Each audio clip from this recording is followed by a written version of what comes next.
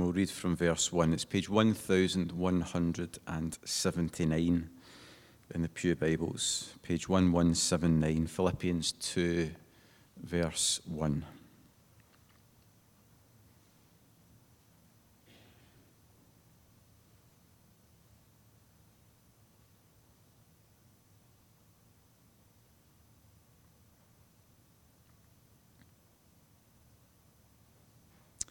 If you have any encouragement from being united with Christ, if any comfort from his love, if any fellowship with the Spirit, if any tenderness and compassion, then make my joy complete by being like-minded, having the same love, being one in spirit and purpose.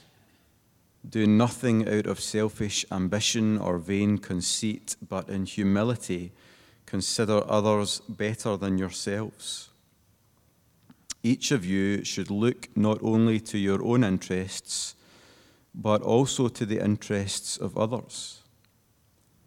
Your attitude should be the same as that of Christ Jesus, who, being in very nature God, did not consider equality with God something to be grasped, but made himself nothing, taking the very nature of a servant, being made in human likeness, and being found in appearance as a man, he humbled himself and became obedient to death, even death on a cross.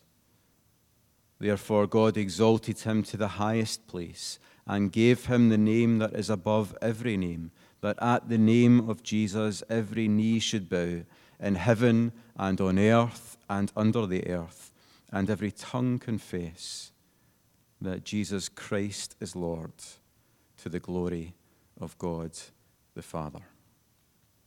Amen. We stand together to sing, Hark the Herald Angels Sing. I don't know if you've seen the television programme. I think it's called Room 101. It's got Frank Skinner, the comedian, in it, and they get various celebrities to go on, and they have to nominate one thing that they don't like and suggest to Frank Skinner that this thing should go into Room 101, never to be seen again. And at the end of the programme, Frank Skinner chooses which one he wants to go into Room 101. Well, I'm becoming older and grumpier, so I have a few candidates were I to be on that programme as to what I would want to go into Room 101. But one of those candidates undoubtedly would be the non-apology. Now, I'm not sure if that's a real thing or not, or if I've just made it up in my head, but I know what a non-apology is, and I can tell you the kind of non-apology in its most basic form. So a non-apology in its most basic form would be something along the lines of, I'm sorry that you were offended by what I said. So it sounds like an apology. It uses the words, I'm sorry, but it's not really an apology at all, is it? Another one would be, I'm sorry that you misunderstood my intentions. That's a non-apology in its simplest form. You can become quite skilled at non-apologies. I don't want to criticise politicians, but politicians can be very, very good and very, very clever and very, very subtle in how they use non-apologies. I would like them to go into Room 101. However, I confess I'm starting my sermon tonight with a non-apology. And it is this. I know that we have just sung a Christmas carol, and I am sorry if you were bemused or confused or concerned by my choice of hymn. But in my defence, I do have one foot firmly fixed in Christmas. After taking unwell in January, I've basically kind of lost January in my mind. It's as if it's been deleted and I can't find the recycle bin to press restore. February is kind of there, but it's a bit of a blur, and I'm struggling to believe that we are in mid-March. I come in almost expecting to see the Christmas tree up where the flowers are every Sunday.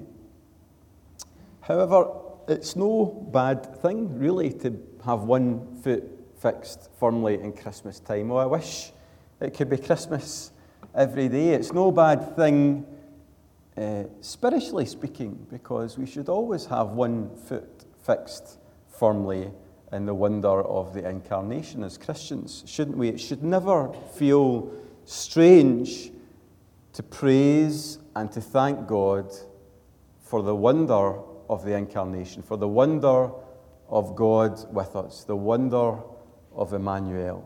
We should be wary to never place the doctrine of the incarnation in a box marked December. It's a glorious truth, and we should feel free to celebrate it all year round. So I'm sorry if that felt a little bit strange, but I'm not sorry, really.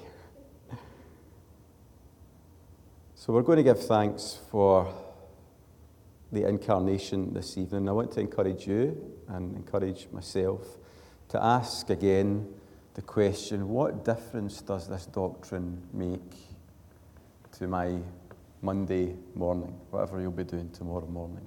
Or even before that, what difference does this doctrine make to what I'll do as I'm loitering about the pews, speaking to people at the end of the service? What difference should this doctrine make to my life? Paul says, Jesus, being in very nature God, did not consider equality with God something to be grasped. I think the New Living Translation says something to be clung on to. Verse 7, but made himself nothing, taking the very nature of a servant, being made in human likeness. So we're going to pause there for a second and ask ourselves a theological question. Does Paul believe that Jesus was just made in the likeness of a man? That he had the appearance of a man, but that he wasn't truly a man? Is that what Paul believes? Is that what Paul is trying to teach in this passage? That Jesus was just made to look like a man. He was like Superman or an alien or an android. You scratch the surface and you see it's not really a man after all. Because you could use this passage in that way, couldn't you? It speaks about being made in the human likeness. He was found in appearance as a man. Did Jesus just come down to the world as a tourist in disguise? He was made to look like a local so that he would blend in, but he wasn't really a human being. He wasn't really made man. And so stuff basically just kind of bounced off him. He looked like a man, but he never breathed like a man. He didn't bleed like a man. He didn't suffer like a man. He doesn't really understand what you're facing in your life just now because he hasn't experienced the reality for himself. He had the appearance of being a man, but he didn't know what it's like to be tired and to be sore and to be stressed and to feel yourself pulled in 1,000 different directions.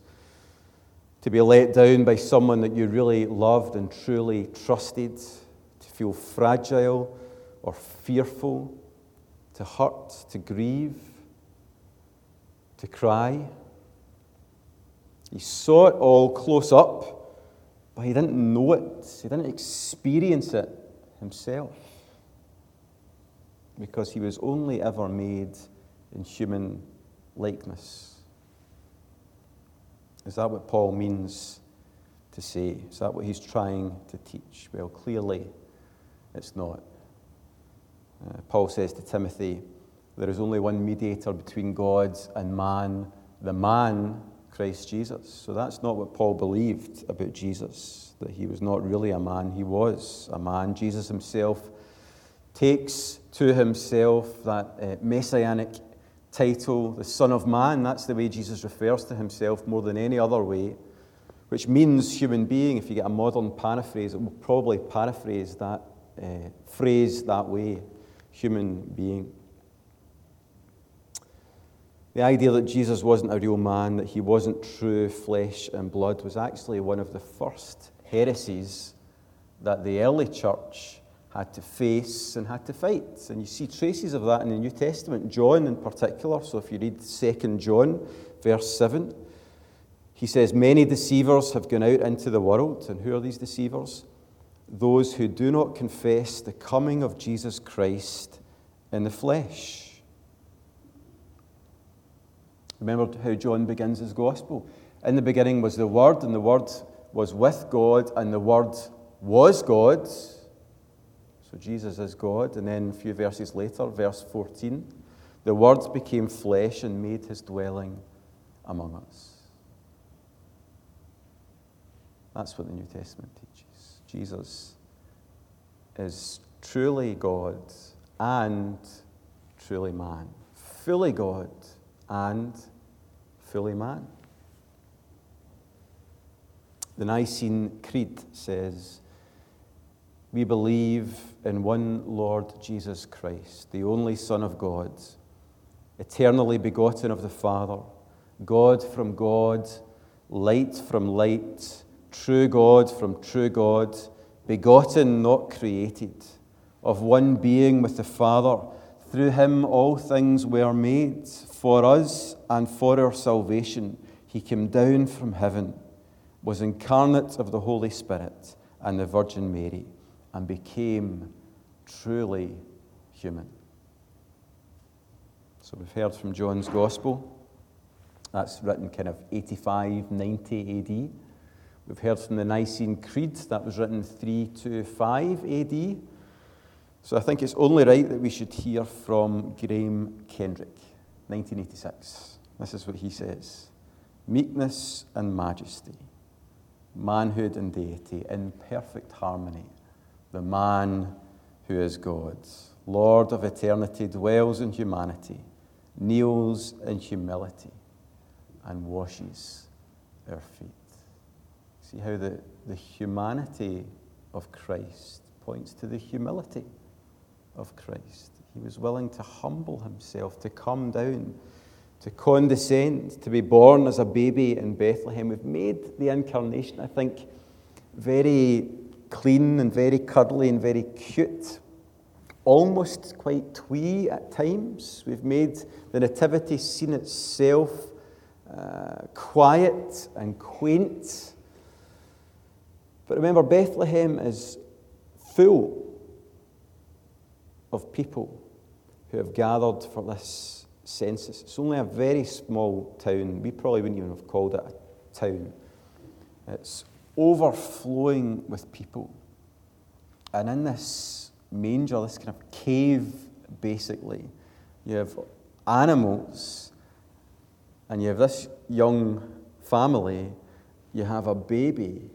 I mean, can you imagine the reality of the conditions, the sounds and the smells, the temperature? It's not quiet and it's not quaint. It's not luxury, it's poverty. Noisy, smelly, messy poverty. That is what Jesus willingly was born into for us. That God himself would come down to that for you and for me is amazing. That he would embrace the limitations of humanity. That he would make himself nothing, as the NIV says. That he would empty himself literally. And then embrace these conditions for us. But it goes deeper than that, because he grew up. Didn't remain a baby, he grew up. The child grew and became strong, says Luke. The child became a man, and as a man he subjected himself to servanthood and to suffering, to being misunderstood and mocked and rejected and reviled. He knew all of these things. And so he understands. He understands what it's like to be a human being in a world that is often profoundly unfair. He understands. He sympathizes. He empathizes with the suffering of his people, not just as one who is all-knowing, as God is, but as one who has actually experienced the reality himself. People think that all religions are the same. There is no other religion that teaches this, that God has come down to earth, that he has embraced the limitations of humanity, and that he has willingly suffered for his people. He knows and he cares. Other religions may say, if you do A, B, and C, you'll be able to be good enough to climb up to God. If you fulfill these religious rituals and rites, if you're morally good enough, you'll climb up to God, to heaven, to nirvana. You'll find yourself, you'll lose yourself, whatever the goal is, you'll get there if you do all this stuff. Christianity says you'll never climb up to God. He's too high. He's too holy. But he loves you. And though you cannot climb up to him by being good enough or religious enough, he has come down to us. He has condescended. He knows what it is to suffer. We do not have a high priest, says Hebrews chapter 4, who is unable to sympathize with our weaknesses. But we have one who has been tempted in every way, just as we are, yet was without sin. There's the only difference. He was without sin. So let's come back now to Philippians chapter 2. Church in Philippi is in many ways a very, very good church. There is much to commend this church to us. It's a kind church, a giving church, an active and lively church. But any healthy church should be aware of the dangers. A healthy church can become a sick church, and a sick church can become a dead church. And it doesn't take very long. And so there are some signs of sickness kind of in its early stages, and Paul has discerned this, or he's been notified of this, and so he writes to this church to try and challenge them. There's maybe some selfish ambition, some ungodly gossip, some lack of love, some disunity, and Paul points them to Jesus. He tries to cure the sickness by pointing them back to Christ. So he writes chapter 2 not primarily to comfort them. He assumes, if you look at verse 1, he assumes that they are already been comforted by the love of God in Christ Jesus. He assumes that that's where they're getting their courage and their comfort from. But here he writes to challenge them. Some of you guys, you're building your own wee fiefdom. You're using the church for your own name. You're defending your own reputation. You're trying to make a name for yourselves. Some of you are bickering, you're gossiping. Well, consider, says Paul, Christ. Consider the Lord. Consider your Lord. Consider the condescension of Christ. Condescension that we see supremely, not as we look to the cradle, as amazing as that scene is, but as we look to the cross. That's where he points them ultimately, not to the incarnation, but to the crucifixion. Being in very nature God, Jesus did not consider equality with God something to be grasped, but made himself nothing, taking the very nature of a servant, being made in human likeness, and being found in appearance as a man, he humbled himself and became obedient to death, even death on a cross. So it's not just death, it's death on a cross, an undeserved death, an agonizing death, and a shameful death. If you were a Roman citizen, then no matter what you had done, no matter how terrible or treacherous or evil or wicked or depraved your crime, you were not allowed to be crucified. Because no matter who you were, no matter what you had done, if you were a citizen of Rome, then crucifixion was beneath you. That's how Rome viewed crucifixion. Imagine the most horrible, wicked, evil, depraved crime that you can. You commit that crime, still crucifixion is beneath you. That's how Rome viewed crucifixion. And there aren't many parallels between Rome and first century Judaism, but Jews saw crucifixion as shameful as well. Deuteronomy 21:23, a hanged man is cursed by God. And so the Jews viewed those who were crucified as being under a curse from God himself. Jesus took the shame for us. He took the curse for us. Paul picks up that theme in Galatians. He says, Christ redeemed us from the curse of the law by becoming a curse for us. For it is written, cursed is everyone hanged on a tree.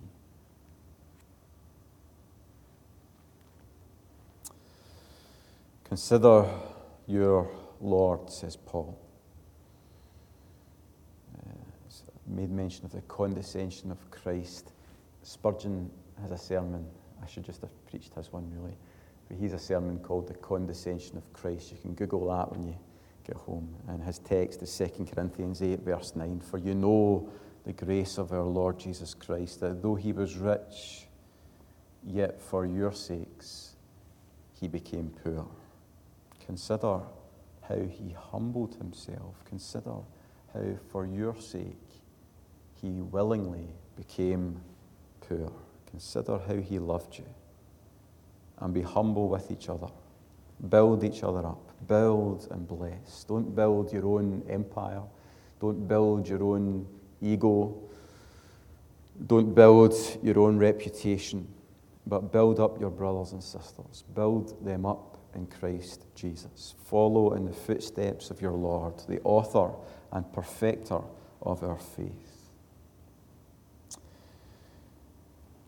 Alistair Begg says, when you preach a sermon, you should always have a wee note on your laptop or your office desk that says, so what? Because apparently people in the pews might be sitting there thinking, so what? So what? What difference should this make once this service is over, once we're talking, once we wake up tomorrow morning, we go to our place of work, or we go back to our families? What difference should this make? Well, let me ask you to imagine something. Imagine that wherever you go this week, everywhere you go this week, that the Apostle Paul is with you. You're taking him with you. Don't introduce him to people or speak to him or anything. That would be a bit strange. But imagine he's there with you. And when you go to do something or to say something, and the Apostle Paul goes to step in and say, Ross, or Deborah, or Jim, or Morag, do nothing out of selfish ambition or vain conceit, but in humility consider others better than yourselves. Well, that's where and that's when the application ought to come in. We start to try and lift ourselves up by putting other people down. That's when we need to consider Christ our Lord. That's when we need to consider our own ways and make sure that our lives are consistent with the Lord that we love. Live like that in church. Live like that in the house, and live like that in the world. In these moments, remember the example of Jesus and act or speak in a way that honours him by the grace of God and for the glory of God. That's not quite where Paul finishes, though. Had I been neat and tidy and had a wee 3-point sermon up in the PowerPoint, I could have had the condescension of Christ, to borrow that from Spurgeon. I could have had credo as point 1, cross as point 2, point 3 would be crown, because that's where Paul goes, isn't it? That's where the story finishes, not on the cross, but with Christ being crowned. That's the economy of God, that he humbles himself, that he lowers himself, that he is willingly demeaned, that he surrenders that which is rightfully his. And as he humbles himself under God's hand at the right time, God lifts him up, God raises him up, God honors him. Therefore, says Paul, God exalted him to the highest place and gave him the name that is above every name, that at the name of Jesus every knee should bow, in heaven, on earth, and under the earth, and every tongue confess that Jesus Christ is Lord, to the glory of God the Father. See the silliness of selfishness in those words. Jesus is on the throne. Jesus is King. Jesus is Lord. He is ruling. He is reigning. And what is he doing? He's praying for you and for me. And one day we will reign with him. So there's no need for us to build a wee name for ourselves in this world which will be swept away in a moment's time. There's no need for us certainly to try and lift ourselves up by bringing other people down. It's foolishness. We are free. If we know that God loves us, if we know that our future is with him, and we are free from living our lives like that. We are free to build up other people, to bless other people, to honor other people, to think of other people more highly than we think of ourselves. We are free to live our lives like that because we know that we are loved, we know that we are accepted, we know that we're going to have this wonderful and glorious future with our Heavenly Father. We ought to be secure in the love of the Lord and able to love others as he has first loved us. All that matters is that we are found faithful.